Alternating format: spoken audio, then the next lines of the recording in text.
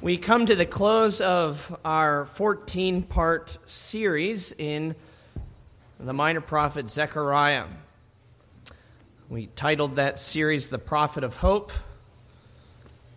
And if you're just tuning in, you might wonder why, because chapter 14 is pretty heavy, pretty dark, but I think you will see that it does end, yet still, as many of the other chapters have, with a theme of great hope and consolation.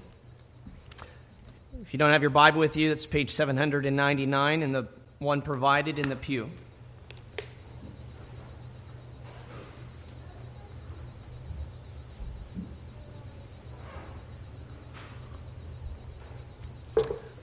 Let's give a careful attention now to the reading of God's holy word from Zechariah chapter 14.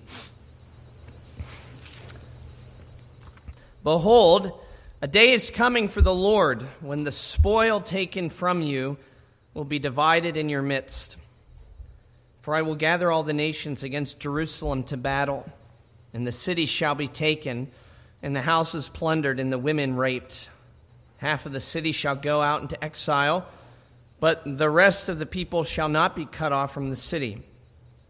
Then the Lord will go out and fight against those nations, as when he fights on a day of battle. On that day, his feet shall stand on the Mount of Olives that lies before Jerusalem on the east, and the Mount of Olives shall be split in two from east to west by a very wide valley, so that one half of the mount shall move northward and the other half southward. And you shall flee to the valley of my mountains, for the valley of the mountains shall reach to Azal, and you shall flee as you fled from the earthquake in the days of Uzziah, king of Judah. Then the Lord my God will come, and all the holy ones with him. On that day there shall be no light, cold, or frost. And there shall be a unique day, which is known to the Lord, neither day nor night, but at evening time there shall be light. On that day living waters shall flow out from Jerusalem, half of them to the eastern sea, and half of them to the western sea. It shall continue in summer as in winter. And the Lord will be king over all the earth. On that day the Lord will be one, and his name one. The whole land shall be turned into a plain from Geba to Rimmon, south of Jerusalem. But Jerusalem shall remain aloft on its site from the gate of Benjamin to the place of the former gate, to the corner gate, and from the tower of Hananel to the king's wine presses. And it shall be inhabited, for there shall never again be a decree of utter destruction. Jerusalem shall dwell in security. And this shall be the plague with which the Lord will strike all the peoples that wage war against Jerusalem. Their flesh will rot while they are still standing on their feet. Their eyes will rot in their sockets, and their tongues will rot in their mouths. And on that day a great panic from the Lord shall fall on them, so that each will seize the hand of another, and the hand of the one will be raised against the hand of the other. Even Judah will fight at Jerusalem. And the wealth of all the surrounding nations shall be collected, gold and silver, and garments in great abundance. And a plague like this plague shall fall on the horses, the mules, the camels, donkeys, and whatever beasts may be in those camps. Then everyone who survives of all the nations that have come against Jerusalem shall go up year after year to worship the King, the Lord of hosts, and to keep the Feast of Booths. And if any of the families of the earth do not go up to Jerusalem to worship the King, the Lord of hosts, there will be no rain on them. And if the family of Egypt does not go up and present themselves, then on them there shall be no rain. There shall be the plague with which the Lord afflicts the nations that do not go up to keep the Feasts of Booths. This shall be the punishment to Egypt, and the punishment to all the nations that do not go up to keep the Feast of Booths. And on that day there shall be inscribed on the bells of the horses, Holy to the Lord. And the pots in the house of the Lord shall be as the bowls before the altar. And every pot in Jerusalem and Judah shall be holy to the Lord of hosts, so that all who sacrifice may come and take of them, and boil the meat of the sacrifice in them. And there shall no longer be a traitor in the house of the Lord of hosts on that day. As for the reading of God's life-giving word to us, well, it's Reformation Lord's Day, Reformation Day proper, is tomorrow. We have the opportunity to commemorate that with the lecture at Emmanuel Fellowship. But, of course, it is common for believers in our circles on days like today to make reference to that great reformer Martin Luther. But just to ensure that we have a proper estimation of this important figure and that we don't esteem him too highly, that we remember, even as good Reformed people, that he was simply used by God and was not God, just to remind you of that, I want to read to you his commentary on Zechariah chapter 14. The whole thing. It's not very long. Here in this chapter, I give up, for I have no idea what the prophet is talking about. Good old Martin Luther for you.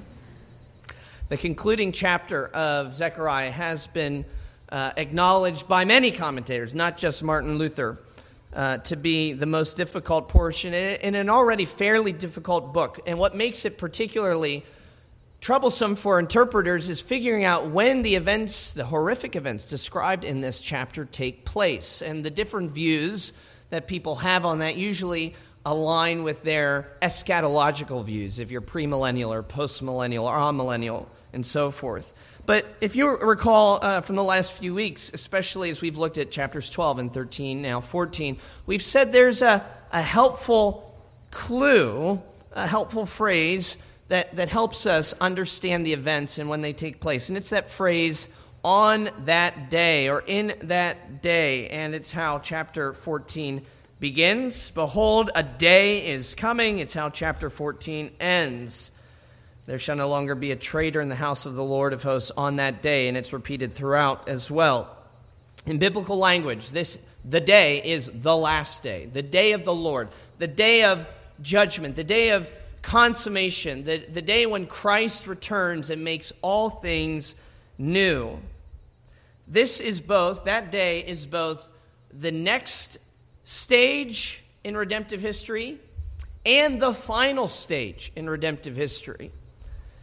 In terms of what the prophets look forward to, the Messiah, he has come, he has died, he's been raised, he's ascended. The only thing left is for him to return. The only thing left is for him to come again.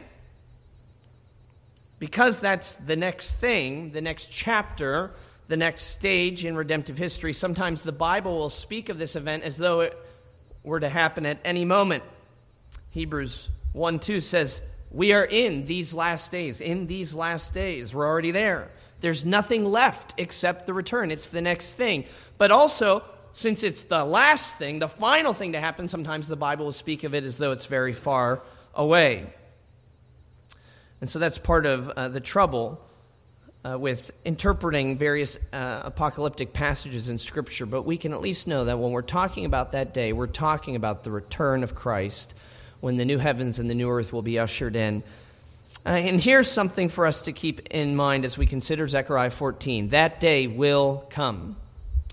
The end will come. That's a very clear and a very important lesson that we can learn from a confusing chapter like this. This is the first thing I want us to see from chapter 14. The end will come. Have you ever wondered why the Bible speaks of the last days so often? By one count, nearly 150 chapters in the Bible deal with the end times. Is there a reason, perhaps, for that? If the Spirit of God took such care in inscribing for us descriptions of the end, does that mean that we should maybe care about it? Is there something instructive for us in knowing that this world isn't just going to keep on spinning ad nauseum, but actually there is an expiration date? We don't know it, but there is a date set for the end of all things. Is that important? Is that helpful for us to know? And the answer is yes. Why? Well, let me give you at least 3 reasons why it's important to know that the end is coming. First, knowing that the end is coming enforces proper priorities. It enforces proper priorities. In 1 Corinthians chapter 7, 29, 30, and 31, the Apostle Paul says that the time remaining for us here is very short, and therefore we should prioritize like it. He says, let those who deal with the world live as though they had no dealings with it, for the present form of this world is passing away. Since Christ is coming again, since this world is fleeting, since it's passing away, you should live for the world that isn't passing away. Live for the world that will last forever. Those who live in light of the end of this place are those who are least likely to gain the whole world and yet lose their souls. Who are the people who do that? They're the ones who think this world is all that there is, right? But if you recognize, no, this world will come to an end, and we're actually made for another world entirely, you will have proper priorities. So a chapter like Zechariah 14 jolts us awake, and it makes us ask the question, am I ready for the end? Am I prepared? Am I prioritizing properly? A second, knowing that an end is coming, it not only enforces proper priorities, but it encourages personal piety. The Apostle Peter, in particular, seemed to think this was an important aspect of knowing that we live in the last days. Consider 1 Peter 4:7. The end of all things is at hand, therefore be self-controlled and sober-minded. 2 Peter 3:10 through 11. The day of the Lord will come like a thief, and then the heavens will pass away with a roar, and the heavenly bodies will be burned up and dissolved, and the earth and the works that are done on it will be exposed. Since all these things are thus to be dissolved, what sort of people ought you to be but those who live lives of holiness and godliness? So what's the connection between eschatology and ethics, between knowing that there's an end and living a pious or a godly life? Well, because we know that the end involves judgment. Not just for the world, but for us too, right? Paul tells us, 2 Corinthians 5:10, we must all appear before the judgment seat of Christ to give an account for what we did in the body, whether good or evil. We must all appear, not just non-Christians. Everybody must appear, because we know that day is coming, and on that day there will be judgment. We should live upright and holy lives. We don't know when he will return, but when he comes, what will we be doing? What will you be doing when he finds you on that last day? 2 Peter 3:14 tells us, therefore, beloved, be diligent to be found by him without spot or blemish. Knowing that the end is coming encourages piety. Finally, thirdly, it engenders a profound peace. Knowing that the end is coming engenders in our heart, produces in our heart a profound peace, a peace that we can't find anywhere else. Jesus said, right, that he gives us a peace, not the peace that the world gives. How is there a peace in knowing that this world is not all that there is? Well, even think about the things that are going on right now. The headlines, the things you read on Facebook, the things that discourage you about the world, the things that make you say, well, back in my day, right? Think about that. Those things that come to mind. There is no guarantee the world is going to go back to your day. No guarantee that this world is going to get any better. The Bible does not promise us that. And you can campaign all you want. You can post articles on Facebook to inform or to inflame all you want. But there is no guarantee that a new law, a new policy, a new politician will change the trajectory of this world. We're not promised that the issues of suffering or injustice or violence or moral confusion and chaos will be solved here. And that is discouraging. And it's particularly discouraging if you've been wronged in life, if you've been sinned against, and that's all of us. But while we're given no such guarantee of justice in this world, we are given the guarantee of justice in the world to come, where every wrong will be made right.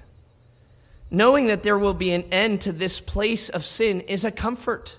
That should bring you peace. It should bring you a sense of relief knowing that you don't need to fix everything here. It should bring you a sense of peace knowing that if something bad happens to you and your enemies don't get their comeuppance, this world isn't the final say on that. God will right every wrong. Justice will win out. Righteousness will win out. And so what does that mean for us in the meantime? It means we trust the God who stands outside of this world, who holds this world in his hands, and the God who keeps our tears in a bottle, who keeps account of our tossings, who writes down all of our troubles in his book. Why does the Psalm speak like that, Psalm 56? Why is it helpful? Why is it comforting and assuring to know that God's writing down our troubles and our tossings? It means he's not going to forget the bad things that we've experienced in life, the sorrows that we've experienced. He remembers them, and he will right them on the last day. If this world never ended, that wouldn't happen. It's knowing that this world of sin is coming to an end and a world of righteousness and peace is coming that brings us that great assurance. So, why does the Bible talk about the end times so much? Why are there confusing chapters like that of Zechariah 14? Well, for at least these reasons, if not for many others. But it at least means that as we look at this chapter, even if we don't know what it all means, we know why it's all there. It's there to enforce the proper priorities, to engender a personal piety, and to give us a profound peace. The end will come, and we need peace when it comes. That peace is really important to cling to because the end that Zechariah describes is pretty dark. And so we learn a second lesson here. First is that the end will come. But then as we dig into our text more specifically in our chapter, we learn that with the end, trials will come. The end will come, trials will come. We see that in verses 1 and 2. Behold, a day is coming when the spoil taken from you will be divided in your midst. I will gather all the nations against Jerusalem to battle, and the city shall be taken, and the houses plundered, and the women raped. Half of the city shall go into exile. The picture is grim. Notice that the enemy against God's people is immeasurably massive. All the nations. There are no neutral parties in this end times conflict. It is a world war in a sense that we have never, ever seen or will ever see until this day comes. Israel, the people of God, contra munda, against the world. So where's that peace that we talked about? How is this good news? Why should we ever pray, come, Lord Jesus, come quickly, if when he comes at the end of all things, it means trial? Well, Richard Phillips draws our attention to the connection between this line and the conclusion of the previous chapter. Look at chapter 13 and verse 9. Let's start at verse 8, actually. In the whole land declares the Lord, 2/3 of the people shall be cut off and perish. 1/3 shall be left alive. And this 1/3, this remnant, he says, I will put this third into the fire and refine them as one refines silver and test them as gold is tested. The trial that comes, the trial that increases in the last days is not meant to destroy us, to ruin us, but to refine us. It's not to discourage God's people, but rather to make them stronger. And that's the point of any trial in the Christian life. Another place where Peter talks about the end times in his epistles at the very beginning of 1 Peter in chapter 1. And this is what he says there in verses 6 and 7. Now for a little while, if necessary, you've been grieved by various trials, so that the tested genuineness of your faith, more precious than gold, that perishes though it is tested by fire, may be found to result in the praise and glory and honor at the revelation of Jesus Christ, at the return of Jesus Christ, when he reveals himself from the heavens. Our trials are preparing us for the end, and they're preparing us by purifying us. Trials will come, nevertheless. And so Richard Phillips says, this should prompt us to ask if we are willing to endure intense affliction as Christians. You know, it's so easy when we read passages like this to try to kind of spirit away everything. You know, oh, this just represents this means that. There's not actually going to be an intense persecution against the church in the last days. It's not physical persecution. It's not literal. But there are Christians right now, today, who couldn't meet together in the way that we're meeting because they knew they would be killed if they did so. And they read a passage like Zechariah 14 and they say, I know what this is talking about. And they say, this is literal. We're experiencing it. We're in that trial right now. We're in the last days. And with the last days, with the end, will come trials. And so Richard Phillips says, are we ready? Are we willing to accept pain and humiliation for Jesus? Would we renounce the faith before suffering the fate described by Zechariah? If we are not willing to suffer in these ways for our faith, then the fact is that we cannot be Christians. Should God bring upon us in the West a true persecution, our numbers would no doubt dwindle, but his purpose of purifying the church would surely succeed. Trials will come. Zechariah quickly moves on to the next point, and that's that the Lord will come. And this is what makes our trials bearable, and that God doesn't leave us or abandon us to them. He rescues us.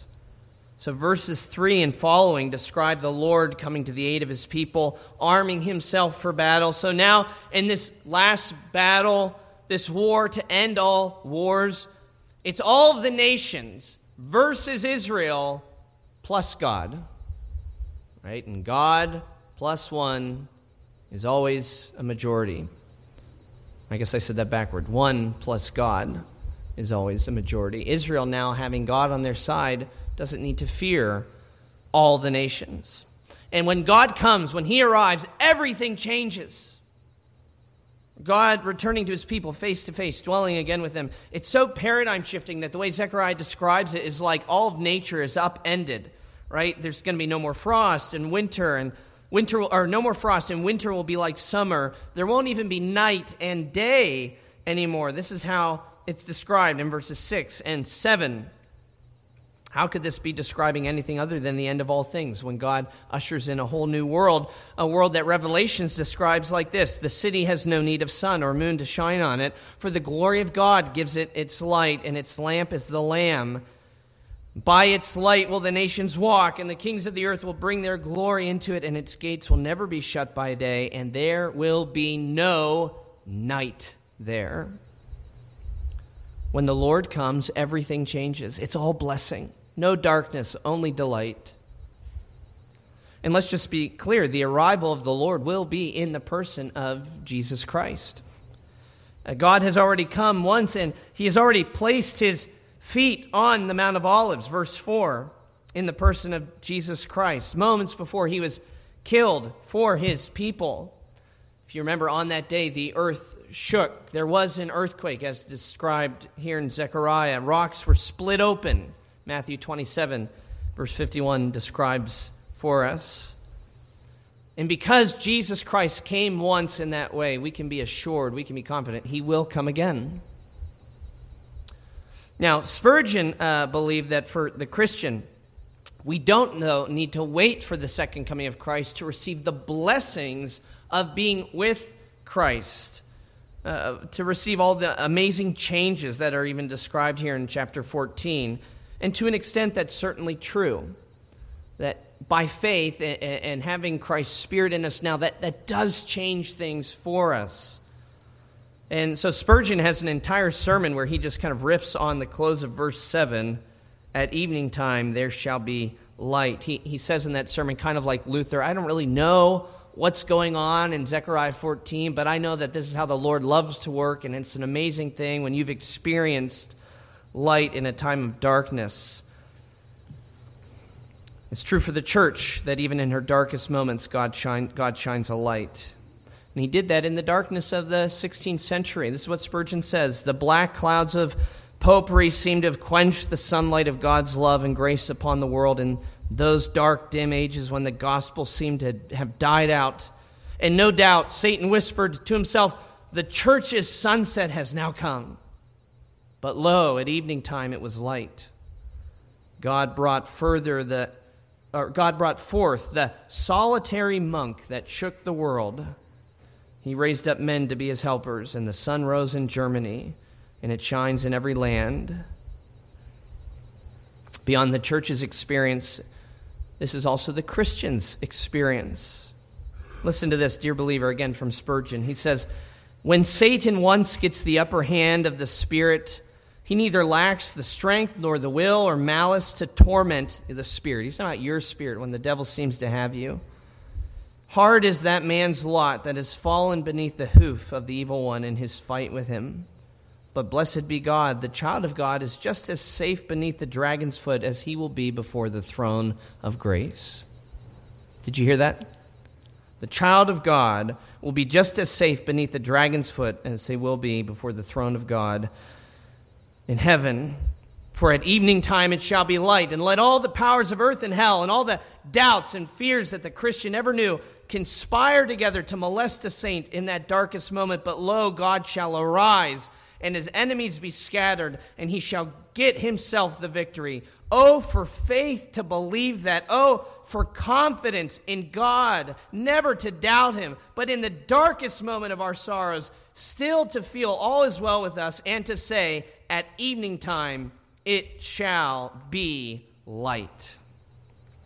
And that's because the Lord will come. And when he comes, everything changes. That will be true at the consummation. But dear Christian, if you've been converted, you know it's true right now in your heart.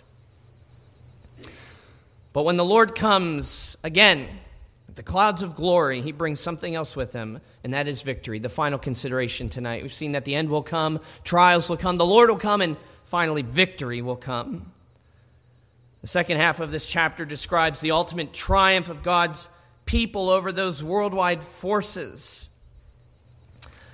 We pick up in verse 13. Verse 12 describes a plague that the Lord has struck the people with. Verse 13, then a panic will fall on them so that each will seize the hand of another, and the hand of the one will be raised against the hand of the other, so the enemies are fighting against one another. And then it goes on to say that the wealth of all the surrounding nations will be collected, gold and silver and garments in abundance. And a plague like this plague shall fall on horses, the mules, the camels, the donkeys, whatever beasts may be in those camps, the enemies' camps. Now listen to this, verse 16, so important. Then everyone who survives of all the nations that have come against Jerusalem shall go up year after year to worship the King, the Lord of hosts. Notice what verse 16 is stating. The only way you survive in a battle against the Almighty God is by a transfer of allegiance.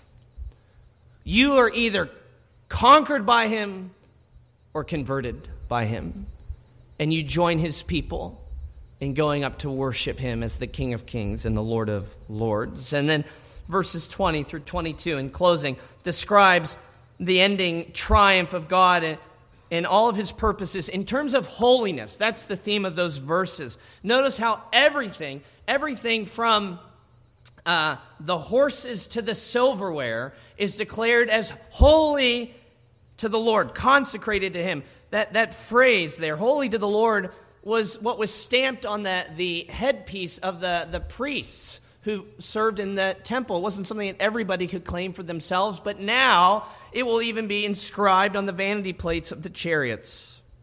And not in a sort of flippant way, but in a very real way. Because truly, everyone will be holy. Everything will be holy. There will be sin no more. That's described in verse 22. No longer will there be a traitor in the house of the Lord. Literally, actually, a Canaanite. The idea, though, is that there will be no pagan, no heathen, nobody who's trying to pervert or pollute the worship of God anymore in his house. Everything, everywhere, will be holy. And if you're a Christian, that's your future, holiness. Do you see it? Do you recognize this is where you're headed? And now here's a question for you. Do you want it? We talk about heaven a lot. Christians often talk about longing for heaven. But usually it's because we think of it as a place that is free from pain, a place where we'll be reunited with loved ones that we have lost. And this is all true and this is all good. But it will also be a place of perfect holiness Do you want it for that reason?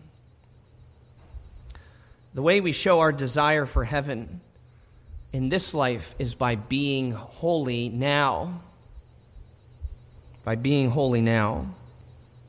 The imperative placed before us is this: I appeal to you, therefore, brothers, by the mercies of God, to present your bodies as a living sacrifice, holy and acceptable to God, which is your spiritual worship. Do not be conformed to this world, but be transformed by the renewal of your mind, that by testing you may discern what is the will of God, what is good, acceptable, perfect. Romans 12. If you want to gain heaven, you will seek to gain holiness now. That's just the reality of being a Christian. If you have the Spirit of Christ in you, He will be making you more holy, sanctifying you. Your desire for holiness will be evident in your life. Paul says this in Philippians 3, that he presses for this goal of holiness. Not that I've already obtained it or that I am perfect, he says, but I press on to make it my own. Why? Because Christ Jesus has made me His own. Because I belong to the Holy One, I want to live for Him. I want to look like Him. I want to be holy, Paul says. And I think it's really sobering for you to consider tonight, brothers and sisters. If you are not interested in holiness, then you might not expect to end up in heaven. That's a serious warning. If you don't care about holiness in this world, why should you care for heaven? Holiness is heaven started now in our hearts. Do you want it? Do you long for it? Robert Trail, 17th century Scottish minister, warns us of the importance of holiness. He says, "Oh, sirs, do not deceive your own souls. Holiness is of absolute necessity. It is not absolutely necessary that you should be great or rich in the world, but it is absolutely necessary that you should be holy. It is not absolutely necessary that you should enjoy health, strength, friends, liberty, life, but it is absolutely necessary that you should be holy. A man may not see the Lord without worldly prosperity, but he can never see the Lord except that he be holy." Zechariah 14 has closed with the story of the terrifying last battle that concludes all human history. And if the Lord tarries, you and I might not be caught up in that. At least not as we're found here. We would be returning with the King, as Revelation 19 describes for us. But if the Lord tarries, the last battle that you'll experience on this earth is the battle against sin in your own heart. And it's an imperative. There's no option. You must take arms up. You must take up arms in that fight, in that battle, because the end is near, because judgment is coming. And so we return to Peter's exhortation. The end of all things is at hand. Therefore, be self-controlled and be sober-minded. Let's pray. Our Father, we thank you for your word to us, and even these passages which can confuse us or raise more questions than it seems to answer. We still have been able to come away with truths that are important for us. We ask that you would implant those in our hearts and that you would cause us to be doers of your word, that we would live in light of the end, that we would recognize that trials will come and not crumple in fear under them, not flee, but that we would know that through the trial you will come ultimately to rescue us, and so we can take great hope and comfort. And you come to bring victory for your people, a victory that brings us out of the world of sin and into the world where all is sinless and perfect and holy. Give us a desire for that world even now. Cause us not to fall in love with the things of this place, which are fading away, which will be burned up, which will dissolve. But help us to set our sights on heaven where Christ is, and knowing that when he appears, we will appear with him in glory. We pray this in his name. Amen.